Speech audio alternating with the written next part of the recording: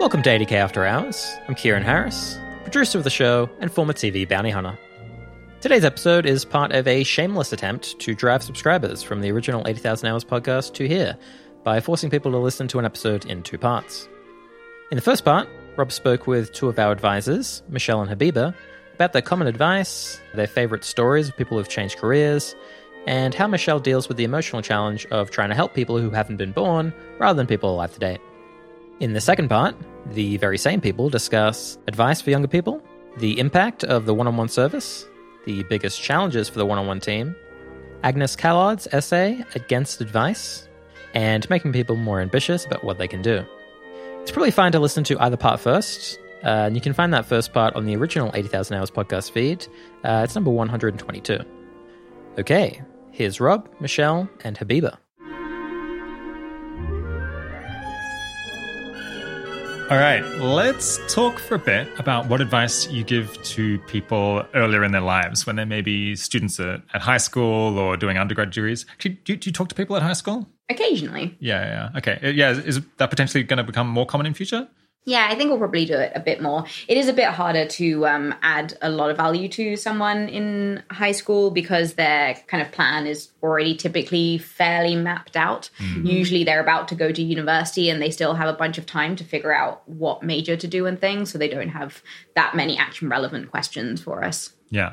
Well, let's try to add some generic value here. So, yeah, we haven't talked that much about this, like what should young people do on the show before. But it seems like there can be quite a lot of gain from kind of shifting your trajectory or shifting your ambitions early on. I guess I've heard from people who say they wish that they'd learned about 80,000 hours years before when they were in high school because it would have put them on a different path.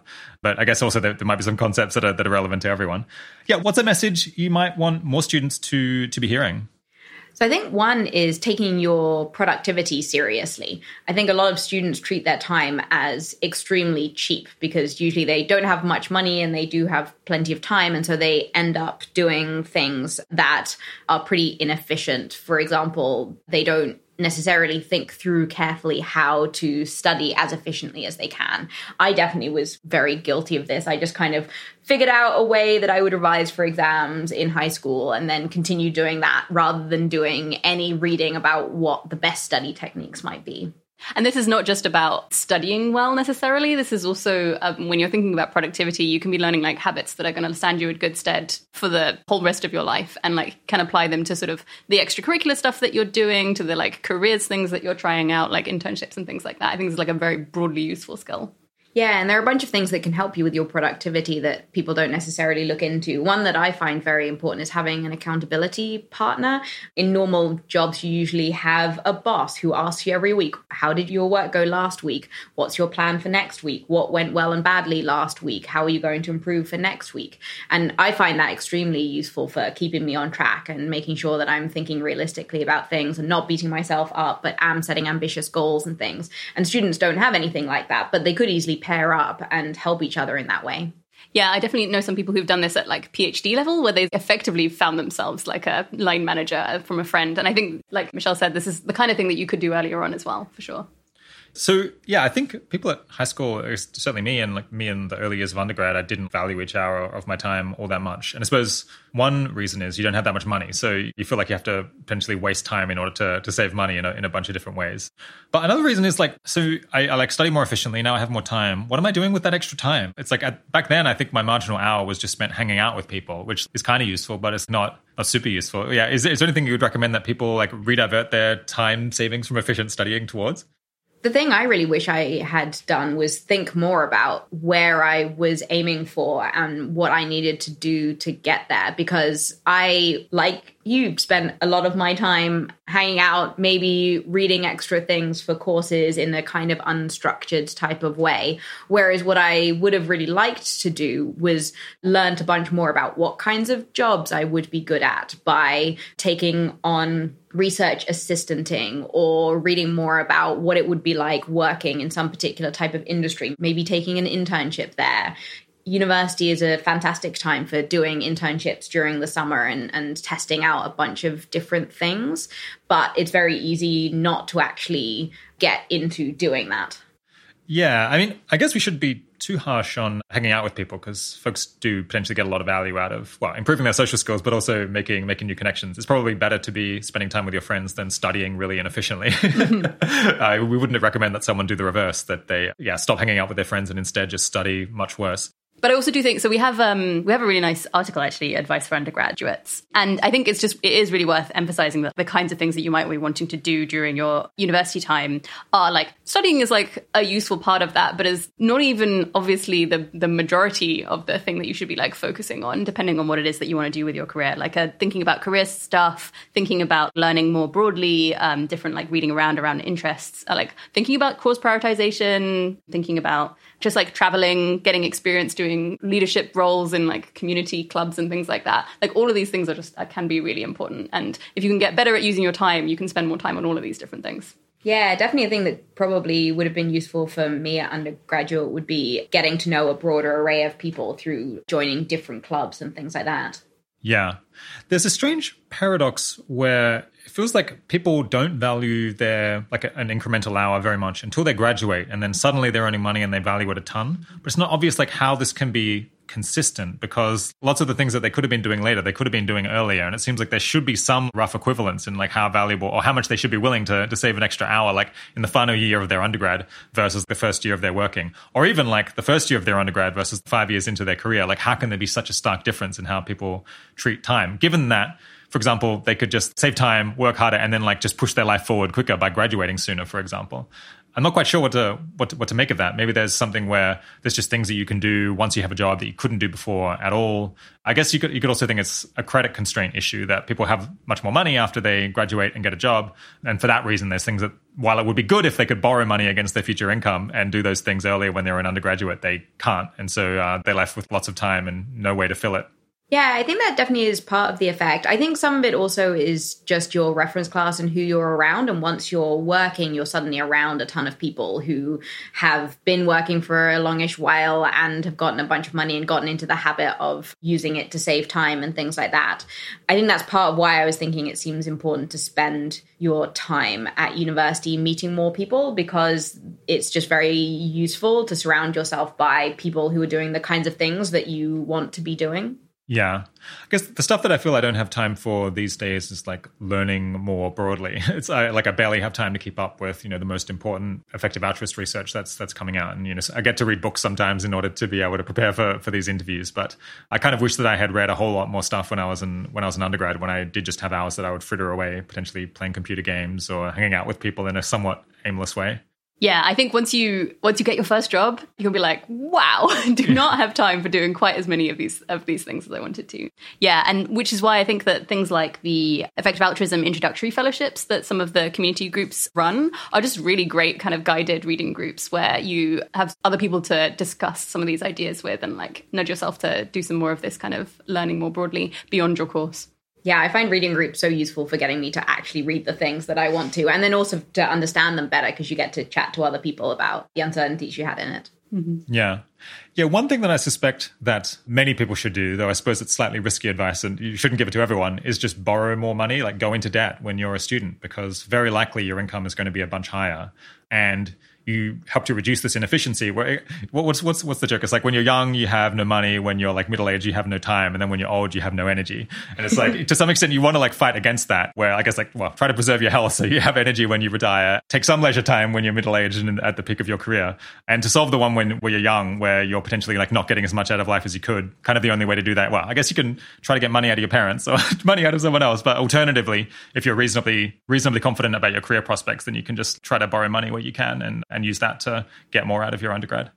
Or perhaps, I mean, there are scholarships available if borrowing isn't something that you feel like psychologically comfortable with, especially because I think, money is just like a psychologically like very fraught thing for some people, especially depending on what kind of socioeconomic background you come from. And so being aware of the funding sources that there are available potentially in the wider effective altruism community might be quite useful. Like Open Philanthropy have this year started an undergraduate scholarship program for people wanting to study in some US universities.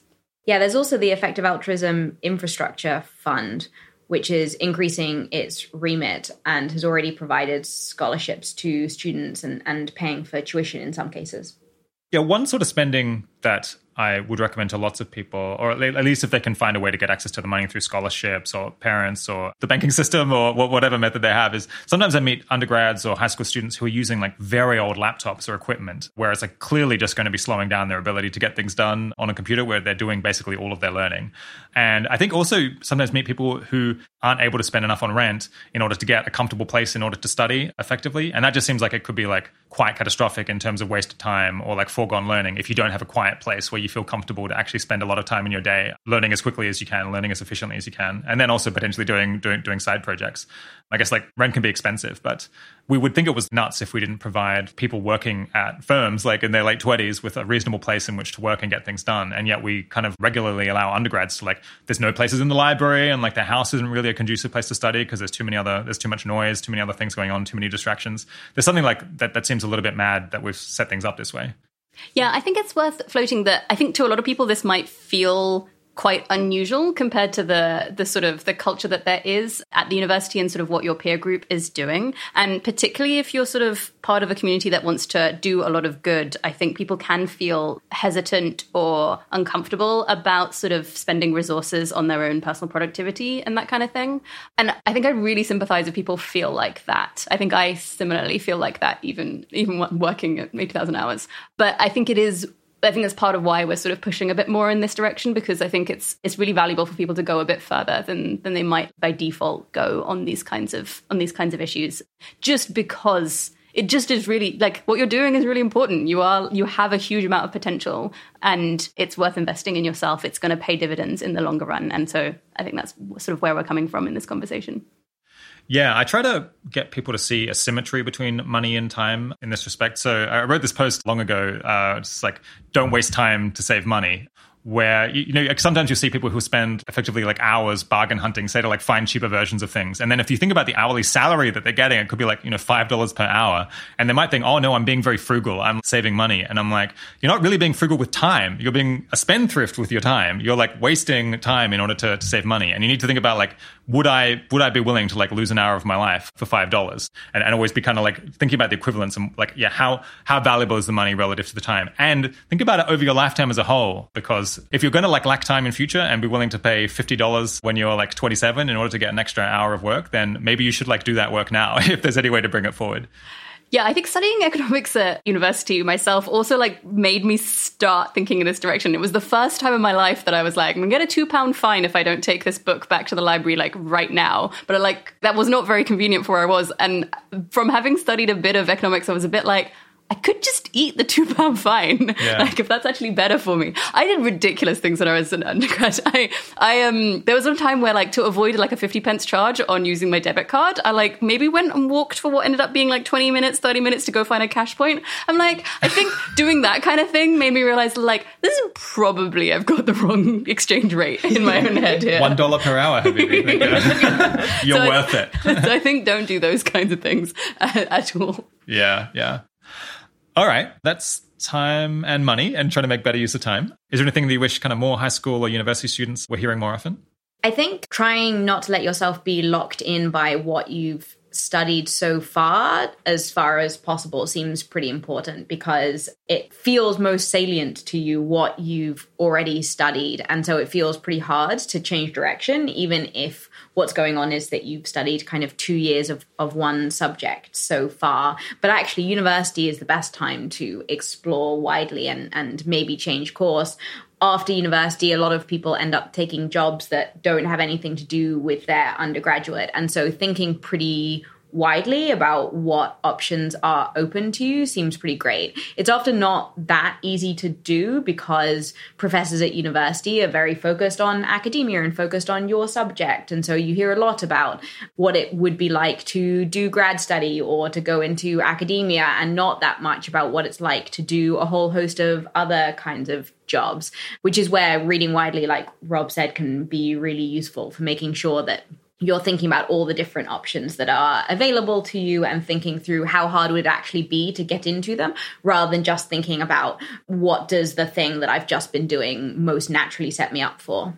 So you think people have a sort of a functional fixedness where they're like, I graduated with petroleum engineering, so I need to be a petroleum engineer, or they like don't want to perhaps squander the qualifications that they've gotten, or like they would feel that it's squandering the qualifications to not go and use them directly. Yes, absolutely. And I think this does just feel bad, right? If you worked really hard at something and then you go into something totally else that you could have done a couple of years ago, and so you didn't actually need that qualification to do, it can be really frustrating. But we do know quite a lot of people now who have really shifted what they did. For example, one of our staff members works in internal systems for 80,000 hours and she qualified as a doctor. Sorry, two of us. Yeah. Two of them, yeah, it's true. We have 2 doctors on our internal systems team, yeah. I mean, the list of what people who qualified as doctors have gone on to do: AI safety research, internal systems, just like all kinds of things in the EA community. Biosecurity research is like maybe a natural. That feels switch. more natural, yeah. And I think one of the things going on with people having finished their qualification as a doctor is that 2 years into studying medicine, you feel like, well, I shouldn't squander that. I should finish my qualification. And then once you finish the qualification, you won't easily be able to switch back into being a doctor unless you do the 2 first foundation years. And so people can get all the way through med school and do 2 foundation years and then think, actually, I don't think it'd be best for me to be a doctor and switch, when it would have been much better if they had switched 2 years in instead. Mm-hmm. Yeah, it's interesting. Yeah, why do you think people are inclined to throw, I suppose one metaphor for this would be throwing good time after bad, where you've like already potentially spent 3 years studying something that you don't really in your heart want to use, and then you're inclined to spend more time going down that path. Is it just like the sunk cost issue? Or just like it's to admit that you're like not going to use your degree directly is like just taking this massive upfront cost. You're like writing that off, and maybe people find that psychologically hard to do. I think there's a bit of that going on, but I do think this is actually just a bit about people raising their aspirations and widening the kinds of options or the possibilities that they're even considering. I think there's just a bit of that going on. Like there are certain things that will be like familiar to you. There'll be things that like were at the university job fair and you've been flyered to hear about and that kind of thing, which is why I think that, this is just really important advice. I think the like exploring thing is just... it's probably like the main thing I would say to people. It was like this like emphasis on exploring, in part because of this like widen your options, don't get too anchored on the one thing that you've so far enjoyed. Think about your career as this very long thing. It's like multiple decades. And so that you've got to try and like maximize the impact that you're having over the course of that whole time. It is like well worth it at the beginning to spend a few years trying out different things before you land on the thing that you're gonna like focus on and become more of an expert in. Yeah, I think another thing going on is that it can take you just a while to really understand how you feel about something. I did physics at university for my undergrad, and at the end of my first year, I remember coming to the rather sad realization that I just didn't like physics that much. And you might think that it would take me less than a year. And in fact, when I said to one of my friends, "Oh, I'm actually not sure I like physics," she looked at me and was like, "Did you ever like physics?" And yeah, I think particularly for courses like medicine, where maybe studying medicine is quite different than being a doctor, it can be the case that you end up doing a lot of studying and you like studying medicine, but then when you become a doctor, you realize that you don't that much think you should continue being a doctor. Yeah. All right. Yeah, are there any other themes you wish more students were hearing? So one of the things that's great to do at university in general is to get involved in sort of like student groups and volunteering or sort of and leadership positions, partially just from like getting the experience of doing that kind of role. It's great training for learning kind of work style, things that are going to serve you well in like the workforce. But in particular, I think getting involved in the effective altruism community and getting involved in maybe some of the like community building there seems particularly useful, not just from a skill building perspective, but also from like a direct impact perspective, because the university groups are just huge in terms of how important they are in getting people interested in effective altruism. When you look at sort of the EA survey, the like personal connections is the biggest deal for getting people involved in effective altruism. And university is the age where most people do kind of come across this kind of thing.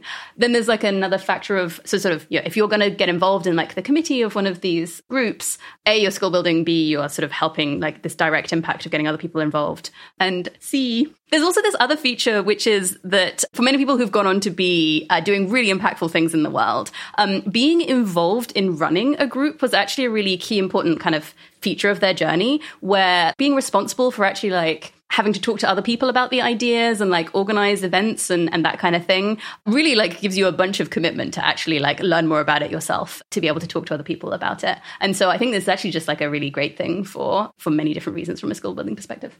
Yeah, I found it hugely useful to be involved in my university effective altruism group in terms of getting to know other people with similar values to me who were thinking about these kinds of ideas and what types of considerations should be on my radar, and holding me accountable for learning more about it and for actually putting into practice.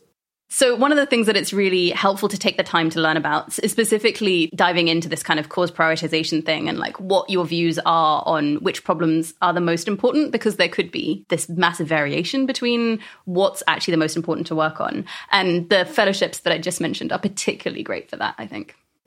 Yeah, what might either of you have benefited from hearing personally when you were an undergrad or perhaps at high school? It's hard to feel that this is going to be useful for other people because I feel like I had an atypical experience. I'm curious now. Yeah. Well, so I did a ton. I did lots of studying and I did a ton of community volunteering, organizing things. This is like before effective altruism was so much of a thing, and so I did a lot of RAG, which was Raise and Give, which is like the charity stuff, and Amnesty International and that kind of thing. And then I went to like an EA talk in my last year. But I didn't.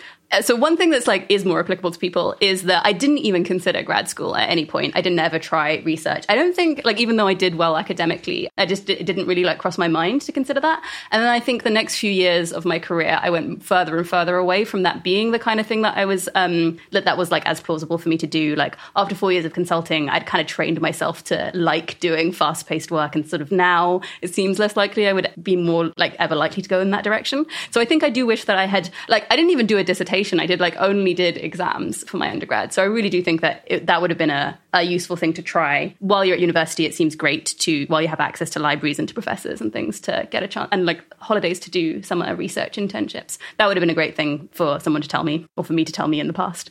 The other thing was that, like I said, atypical experience. I did all this like studying, I did the like groups, community stuff, and I just didn't make any friends. Not to sound like a massive loser, but like didn't socially like hang out with people ever. And I think that was like, Seems like an oversight. I know. And I feel really bad because like everyone tells you university is so great, you make these like friends who are going to be your friends for the rest of your life. And I just like completely failed to do that. I did have a nice time. I was very happy while I was at university, but that was a thing. Lucky you've since made a bunch of friends who follow you around for the rest of your life. Sure, much better than the friends you would have made at university. Well, yeah, was there any reason you didn't spend that much time socializing? Didn't feel it was the most important thing to do? Or? It didn't really cross my mind. So it really was just an oversight. It was just an oversight. I think I was like at that point, like, you know, and still now, family was very important to me. And so that was like a big anchor. I'm pretty sure I like talked to my family like maybe once a day or something, and really enjoyed throwing myself into these things of like work and the community stuff, like volunteering and that kind of thing. And then was just kind of introverted in my spare time. Yeah, not really sure. Yeah, Michelle, is there any mistakes that you made? I really would have wanted to try out more different things during university. So I spent basically all university holidays loosely studying, but in a very unproductive way. And I really would have wanted to spend them instead doing things like internships or learning about different kinds of jobs there are in the world and how to figure out whether they were well suited to me. I also just would have wanted to be more intentional about how I was spending my time and what directions I might go and things like that, starting from high school, where I studied physics and philosophy at university, and that's just not that useful. And it was quite fun, but I really think I could have studied something that would have been just as fun and more useful for the world. For example, I considered studying politics, philosophy, and economics, and I think that would have given me a better understanding of the world and useful ways of helping others than the actual degree that I did. So I think both in like big ways like that and smaller ways like what kinds of jobs do I think I should be trying out during my summer holidays, and what things do I think I should be learning alongside my studies rather than just getting good grades would have been good. Yeah. Do you ever worry that kind of the vibe that we have here is going to cause people who are potentially quite young to not be as free-spirited or like experimental or just like curiosity following as maybe would be ideal. Remember, when I first started my undergrad degree, every so often I'd meet someone who was just clearly like deeply committed to some path that they had in life. They're like, I'm going to become a politician, or like, I'm going to like win this scholarship, win this prize. I'd be like, you're creeping me out. Like, how can you have such a clear vision of what you want to do and like be so driven? And like, I don't know, maybe I thought of it as like kind of narcissistic or something, but I don't know, maybe we should just tell young people to like do what they find interesting. At least at that, like, we often tell people not to do that so much, like maybe when they're 50, but like when you're 19, maybe you should be like, I don't know, just doing what young people have always kind of done disproportionately. I mean, I think in some ways my vibe was in fact going in the opposite direction from the one you're pointing, because I was so focused on my degree and just spending all marginal time reading more physics and philosophy, whereas I should in fact have been experimenting more and following my curiosity on different things and stuff. Yeah, maybe it's more the stuff that I was saying about like, oh, you got to treasure every hour. It's like, maybe you got to like, maybe it's important sometimes to not treasure every hour. Yeah, I do think it's helpful for people who are at early stages in their career when they look at our advice to not take it too much like this is gospel. Like I must do this specific things and like work on, like go for this particular path or something like that. I think there's like a temptation to do more of that. I think for younger people than there is for sort of people who are sort of later on and like have thought about multiple different sources and their own views. Hence why I think if I were to try and give people advice, I think I would emphasize this exploring thing more, like come to your own views on a lot of this stuff. Yeah. I think I don't want to be too down on non-effective altruism at an early age.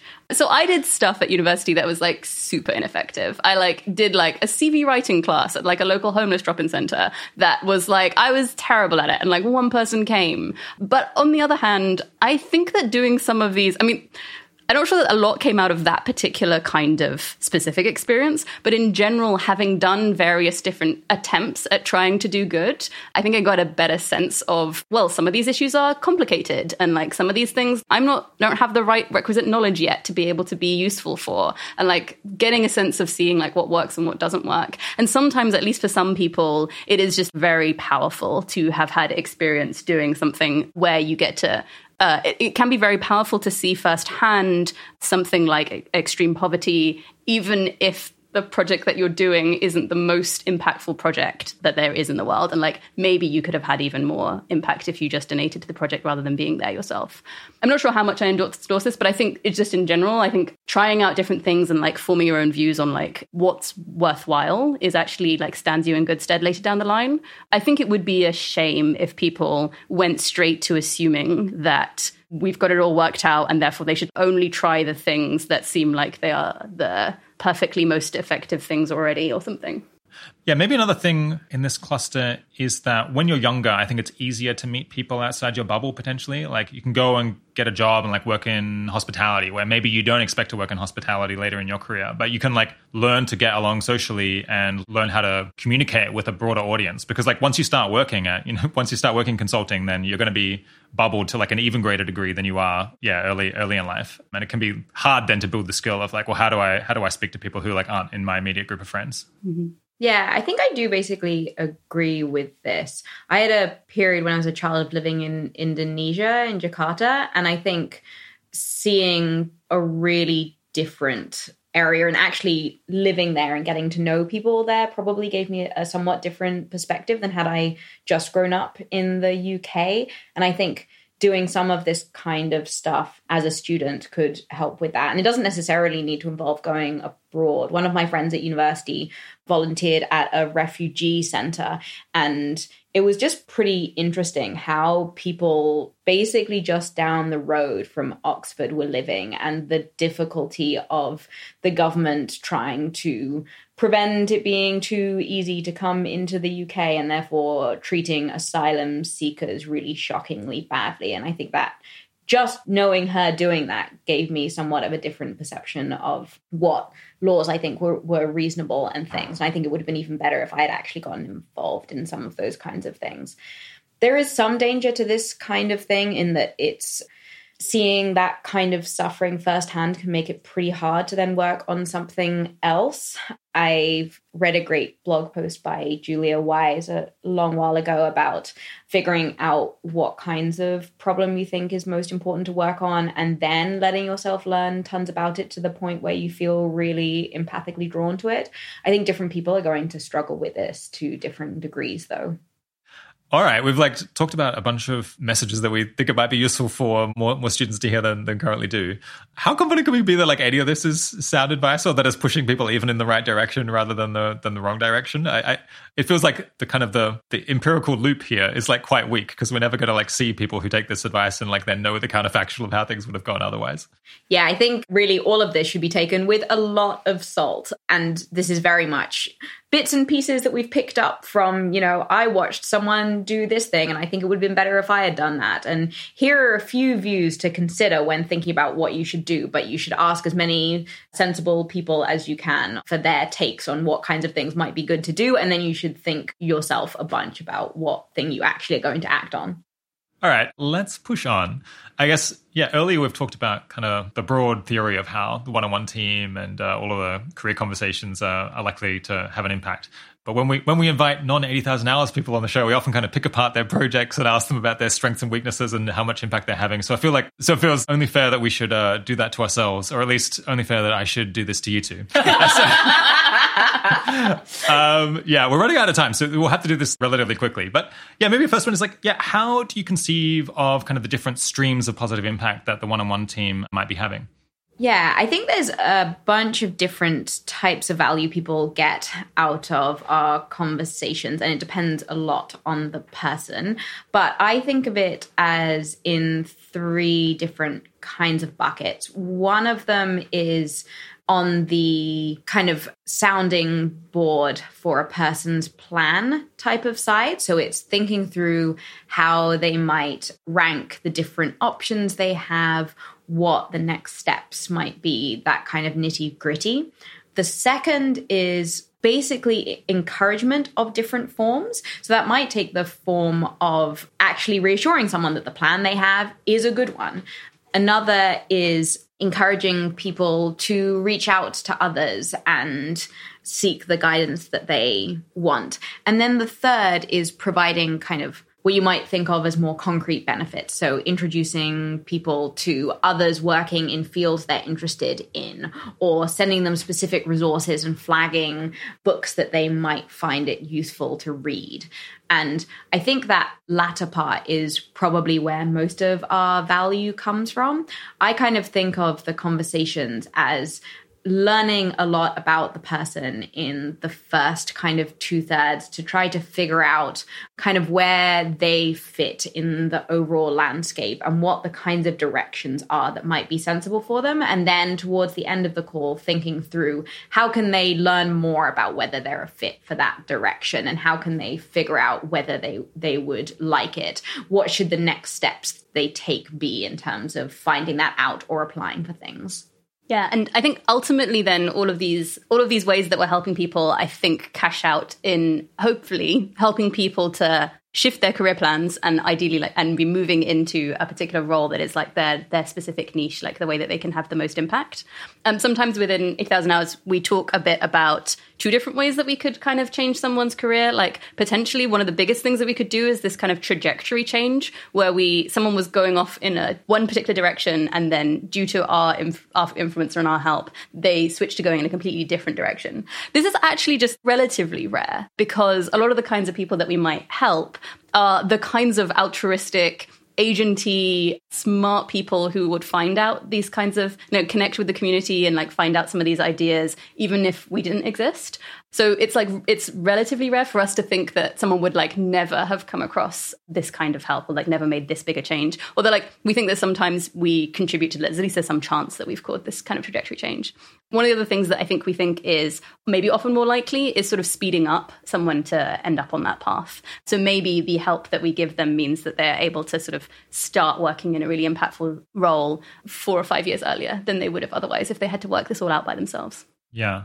I guess, so if we were thinking about this from a benefit cost point of view, I suppose each year that one of your works is kind of like 1 person year of effort that's gone in. And in order for kind of these career conversations to be worthwhile, then you'd want to be producing like at least the equivalent of your own effort every year, and like additional value that someone else has gotten out of the work that they've done, like either having more impact or doing something quite different or getting to where they were going to be sooner. Yeah, how can you collect evidence on like whether you're getting more than 1 year per year, or ideally like hopefully several years per year of effort that you're putting in? This is really complicated. I know it is. Sorry. So over the years within the team, I think we've put a lot of effort into trying to measure this kind of thing and quantify it. I think that, ultimately we do really care about we care about the opportunity cost of what people in the team are doing, and also whether this is like a worthwhile project at all. And so like, it is important to us that the work that people are doing in this year is like generating more value. I think, so we've tried to do some, over the years, like investigation into people who've made plan changes, and then various different investigations of sort of like what went into that kind of change and what the counterfactual would have been, how much is down to us, which different programs were involved, that kind of thing. Ultimately, I guess like when you do all of that work, we try and put it into this comparable metric, which we call a DIPY. So a DIPY, DIPY, stands for Discounted Impact Adjusted Peak Year. So what goes into that is that we're trying to like standardize how much impact someone is having. People are working on different problems. People are working different amounts, all that kind of stuff. So we try and like standardize it to sort of 1 DIPY is 1 year's worth of work on something that's important and high quality at someone's like peak output. And then we have to calibrate it to something. And partially in order to help us make this kind of evaluation between like the work of the team and how much value we're creating, we sort of calibrate it to sort of like 1 DIPY is roughly 1 year's worth of our work. And so people can be doing better work than us as well. But that's sort of what 1 DIPY comes out to. So that said, when we try and do a bunch of this different evaluation, our best estimate is that we are creating in the one-on-one team between 4 and 5 of these DIPYs per year's work of an advisor at 80,000 hours. But that could be out by quite a bit. It could be out by an order of magnitude even. So we try not to put too much weight on that specific measure. But roughly we think that this is like maybe competitive with other programs at 80,000 hours. It's maybe like competitive with the podcast. It's maybe not quite as impactful as the website, which just has this huge reach. But it seems like an impactful enough program that we're excited about expanding it and offering it to more people. Okay, so this would be like a very purist way of thinking about things where, you try to think about like time or like quality time in versus like quality time out. And I suppose you want to get like more than a 1-4 return. I guess you could think of it like investing. Like 1 year you put in like $1, how many dollars are you getting out at the end of the year in like all of the other people who you help to have more impact? I think this would, to most listeners, this would sound like this. Obviously, you should analyze it this way. And we have tried to do that. It is like exceedingly difficult. As you're saying, you like end up coming up with numbers, but it's a lot of effort and there's a massive uncertainty around it. And it's not always clear that it's super action guiding. I guess if the number was really low, like far below 1, then you might start to question whether it was worth it. But it is surprising how hard organizations find it to get great guidance out of these kind of purist impact measures where they're like, just trying to like tally up all of the good that they accomplished. Yeah, if people want to learn more about the DIPY measure and our various efforts to do this, they can check out our annual review from last year. But what are some other ways that we try to figure out whether what we're doing is worthwhile and maybe what parts of it are most worthwhile? Yeah, I mean, I think another alternative way of looking at how good a service are we providing is to actually just look at what our users say about us and sort of see if we are providing a good service by their lights. So we can just look to sort of feedback from users. We give people a feedback form after the calls and sort of 70% rate us 6 or 7 out of 7 for how useful we've been to them. One of the other things that we do is this user survey. So we did a big user survey last year, going to a wide range of people asking about all of 80,000 hours different programs. From that, 175 people who'd received advising filled it out. So that's out of a total possible of like over 800 people that we've ever advised. So it's a relatively small sample of advisees.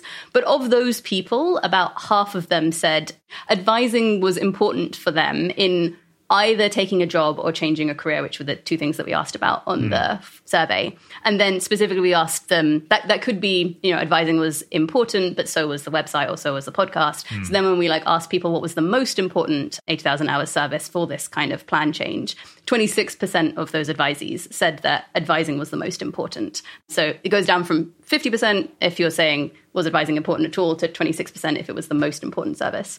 I think it's worth flagging that this is not to say that, half of advisees think that advising is going to be important for them taking a job. I think that the people who bother to fill in a user survey are going to be disproportionately people who have been affected by 80,000 hours. So I think that there's going to be lots of people who didn't take our advice or didn't make a change and just didn't bother to fill in the user survey and tell us that. But it is, I think it's nice to have some sort of feedback from our users here. Yeah, I think this also matches with, I did try and do a thing where I coded the sort of valence of the comments that people wrote qualitatively. And again, this kind of came to about half of them said something positive about their advising call, or at least tick the box that advising was important for a change. But a solid kind of 37% of people just didn't even refer to their advising call in the survey as well. Yeah, I guess what fraction of calls do you think are worthwhile after the fact? Yeah, so each of our advisors tries to figure out after a call whether they thought that call was likely useful for the person or not. And right now we rate about 80% of our calls as probably worth having.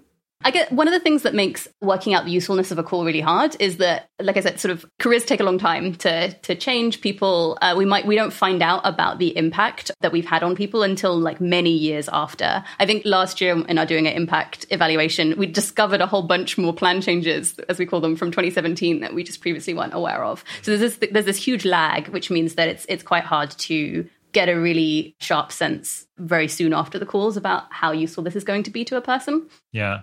I guess that lots of listeners might be worried that when we survey people on this kind of thing, that they are going to tell us what we want to hear, that they're biased towards saying that things were useful, or to attributing things that they might have done anyway to advising or to 80,000 hours as a whole, because it will make us happy. Or maybe it's just hard for them to think of the ways that they would have ended up doing something useful anyway, even if they hadn't happened to read our website or listen to the podcast or get advising. Yeah. What kinds of methods do we use to address that? Yeah, in the past, when we've done these more in-depth case studies where we interview people quite a lot about their plan changes, we are very cautious on how much we estimate the percentage chance that we had an effect on them. So our estimates are typically considerably more conservative than the person gives themselves. So people do often say to us, there's 90% chance that I'd be doing something else if it wasn't for you. And that typically goes down in our evaluation as something like 30% or something. It's not ridiculous for there to be that level of difference, I think, between what we try and evaluate and what people might self-report. And then specifically when it comes to the user survey, I think this is definitely a thing that we should be aware of, that people might be particularly positively reporting because they know that we're going to be reading the results.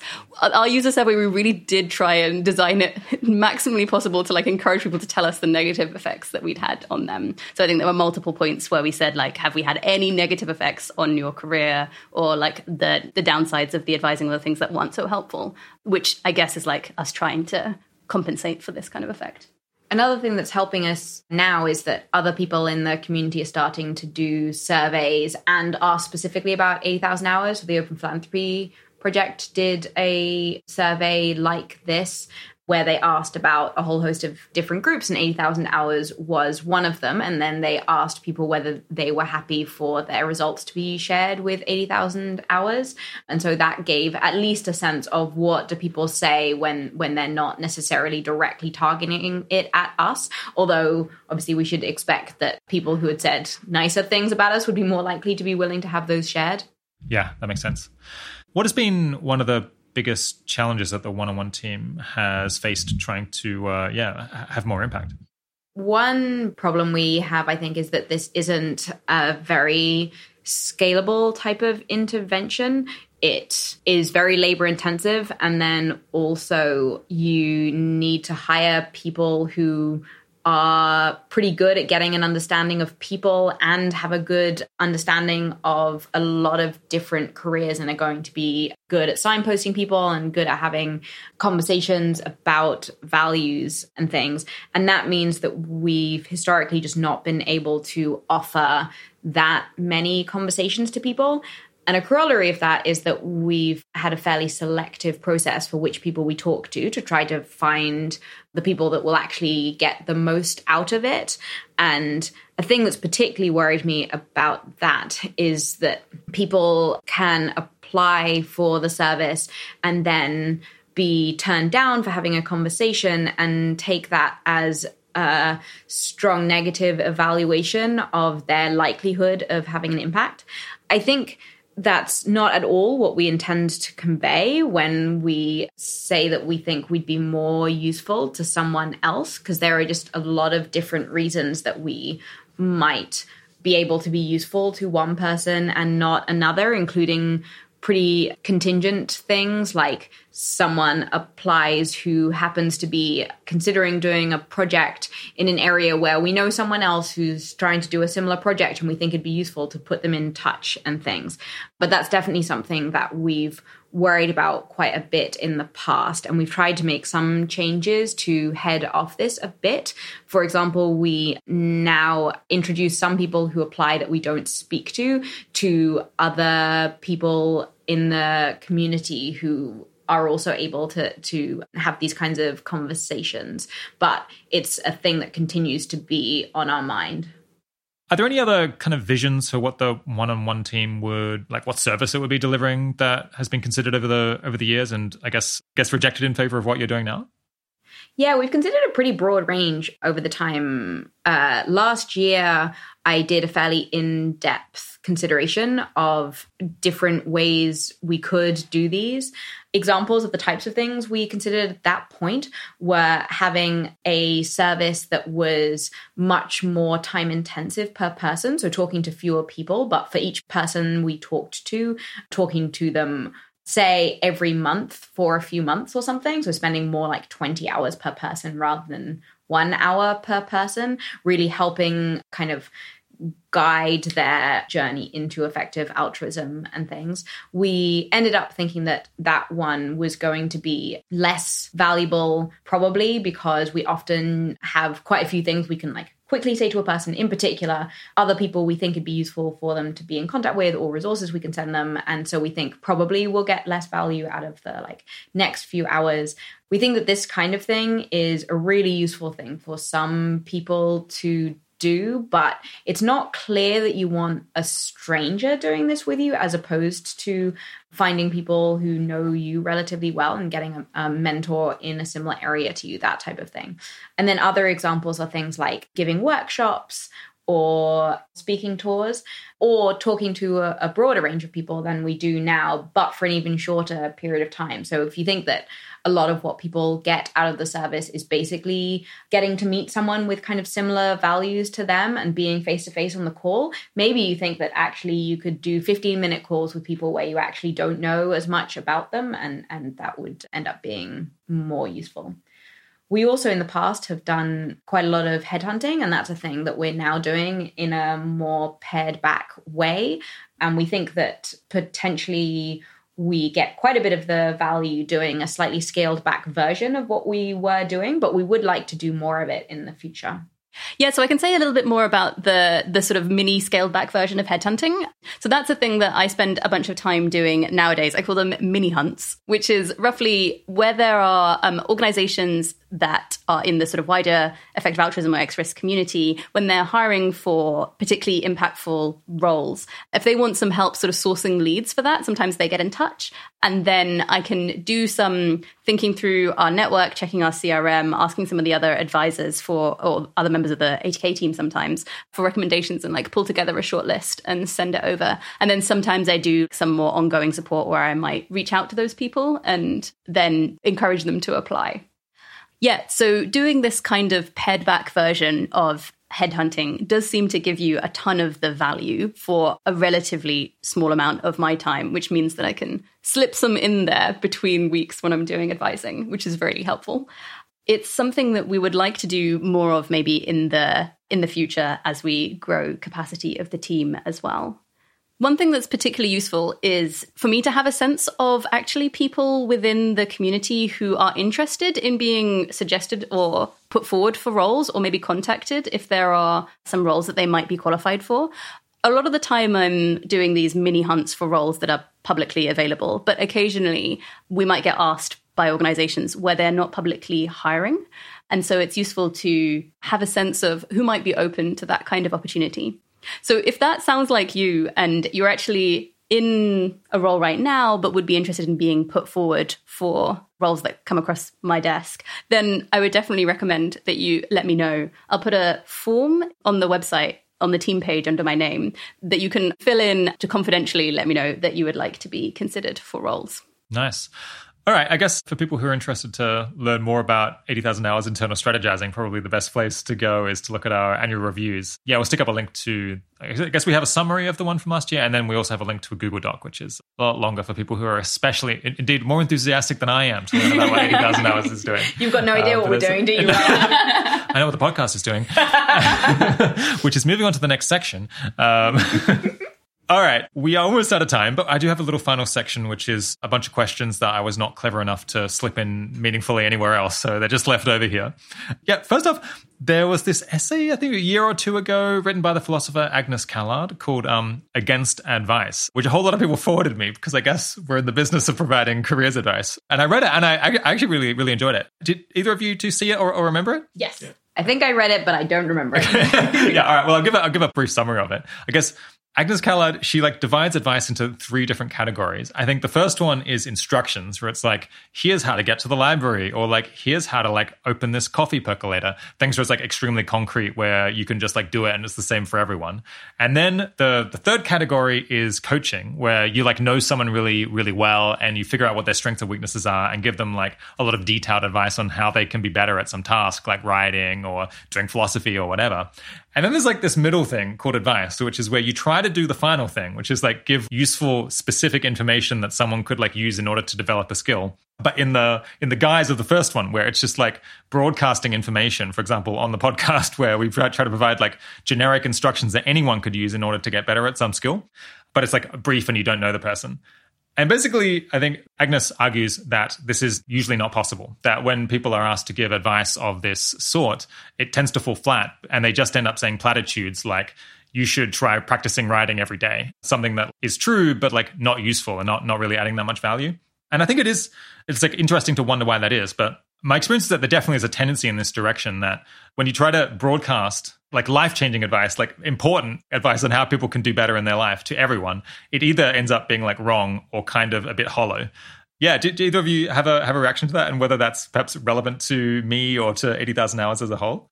Yeah, I think this seems pretty sensible overall. I often think of what we're doing as kind of signposting. So it's trying to get a really good lay of the land so that when people come to you saying something where's a pretty cathedral or something like that, we can point them in the right direction, where in this case, it's quite often, I want to learn more about this kind of thing. Do you know of any resources that are good at that? Or I want to speak to someone who is working in finance, but also considered being an engineer.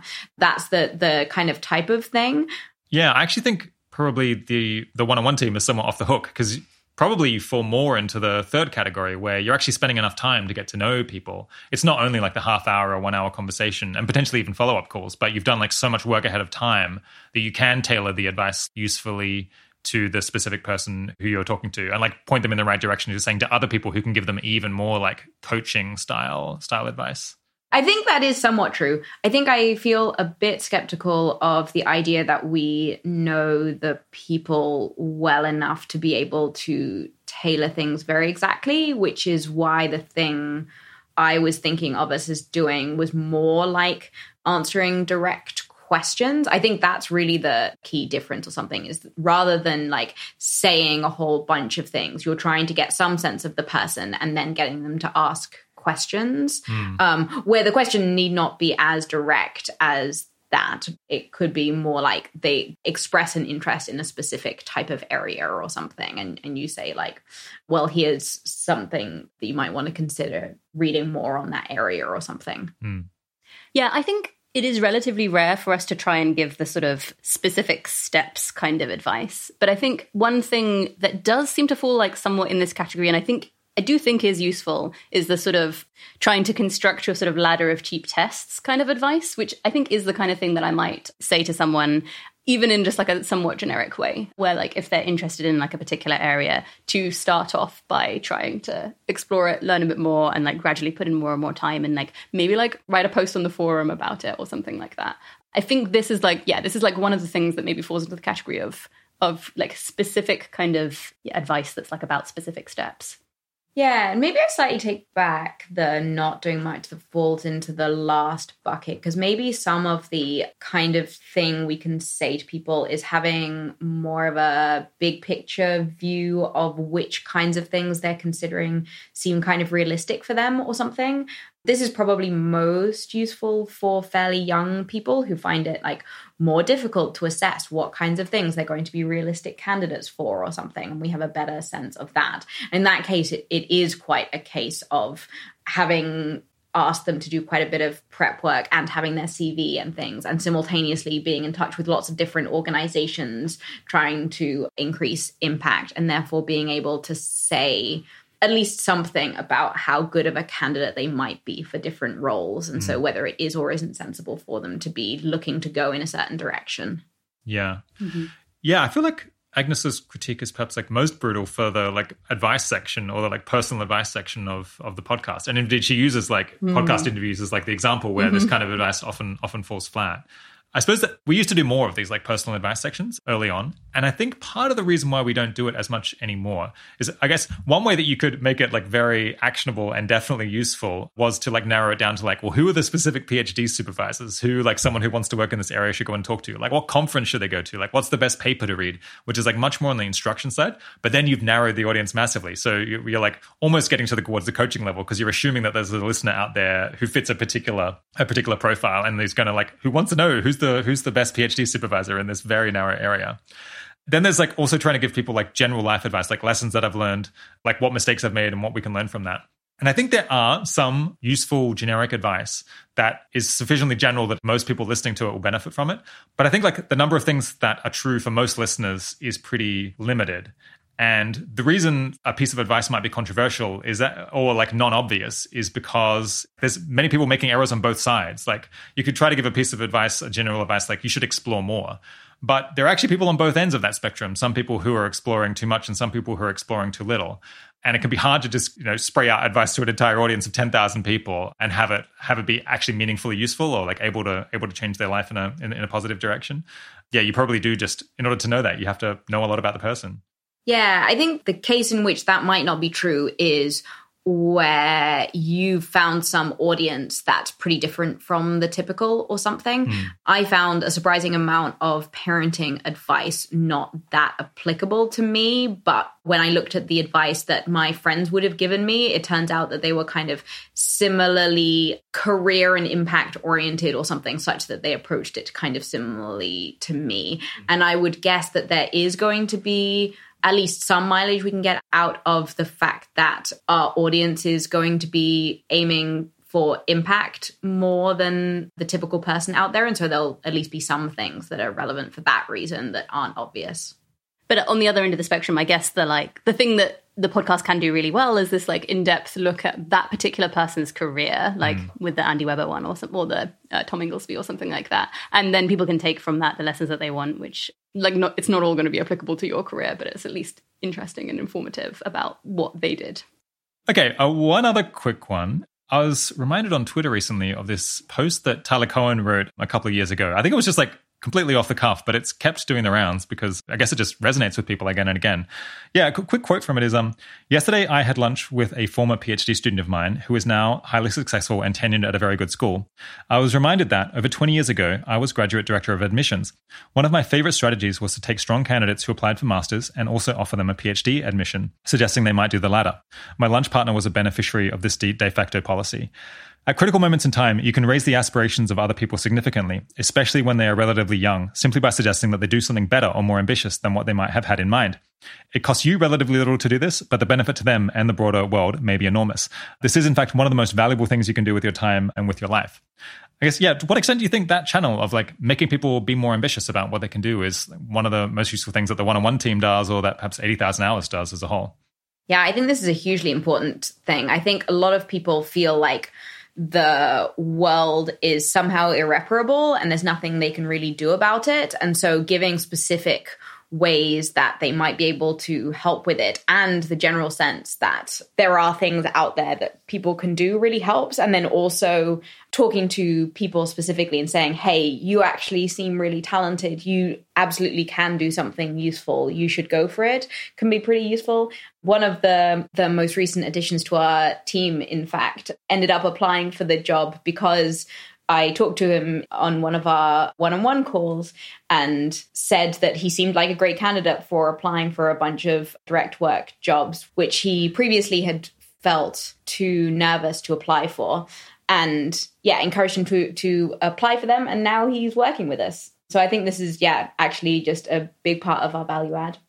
Yeah, and I think it's particularly, I'm interested in like being more ambitious on an impact perspective, particularly. And I think that's just like a really huge value add of just the effective altruism community in general. I think this is like part of the reason why I signed the Giving What We Can pledge was just because I became aware that it was a thing. And like wouldn't have, like, it didn't really occur to me that I could make such a significant commitment until someone had like floated the idea or something like that. Yeah, it's been so significant for me as well. My first job was running Giving What We Can, and it just wouldn't at all have occurred to me that I could set up or run a charity until someone was like, hey, this is an important thing to do. You agree and it's an important thing to do.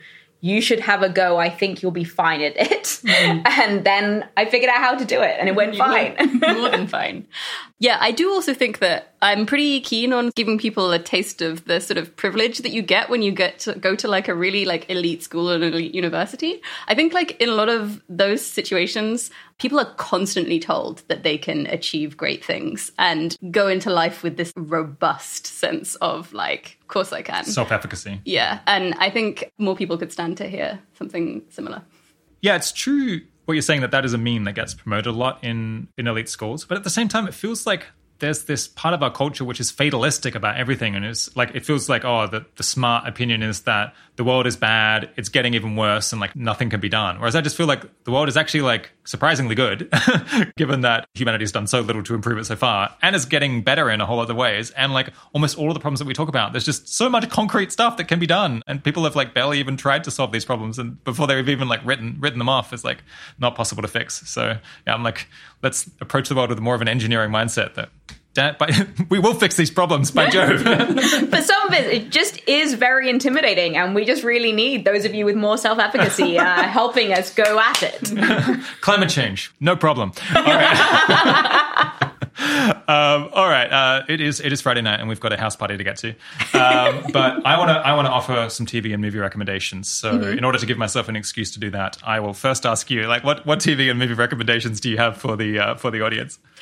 So I feel like I was a bit late to the party on this one, but I recently watched It's a Sin, which is available for people in the UK from Channel 4, which is a show by Russell T Davies, who you may know as the showrunner who brought back Doctor Who. I sure do. And it's particularly about the experience of particularly gay men in the 80s and their experience with the AIDS crisis. And I thought it was a fantastic show. I think it's it's a great example of, I think fiction is so powerful in like helping you experience the world through other people's eyes. And like, yeah, I think that's just like such an excellent thing for expanding your empathy for like other people. And yeah, it's a funny show and also just really touching and very sad and quite haunting, but I really recommended it. Well, to bring down the tone a bit, I recently very much enjoyed A Discovery of Witches, which is a kind of fantasy world where vampires and werewolves are real, and it's set in Oxford and then in France, and is absolutely beautifully filmed and is just basically pretty happy and a lovely escape. I was sick one week and spent the whole time watching it and really got a lot out of it. Yeah. Last week, I went and saw the new James Bond film at the cinema. I think I had not actually been to a cinema in 3 years. I think I'm shocked you went to one. Yeah, no, it's crazy. Yeah, so I think for 18 months it was COVID that was keeping me away. And I guess before that it was because I don't like movies or going to the cinema. But I despite my like general not liking movies thing, I really enjoyed it. It was full of effective altruist themes. And just really well produced. If you haven't been to I suspect a lot of people are going to go to this movie because they feel like they've been forced away from the cinema for a long time, and that was kind of me. And yeah, so if you fit that profile, I think give it a go. There's a lot of global catastrophic biological risks in there, so maybe go listen to the Tom Inglesby interview from 2018 before you go. It's important prior reading. As a side note, I'm a big fan of kind of pop culture stuff, crossover with EA, funny threads on Twitter, which I'm carving out as my niche now. I've done like Twitter threads of what career paths would Lord of the Rings characters go and do if they went into high impact careers, and I will do more in the future. We'll definitely stick up links to that, as well as everything else that we talked about in this episode. My guests today have been Habiba Islam and Michelle Hutchinson. Thanks so much for coming on the show, both of you. Thanks, Rob. It's been fun. It was great.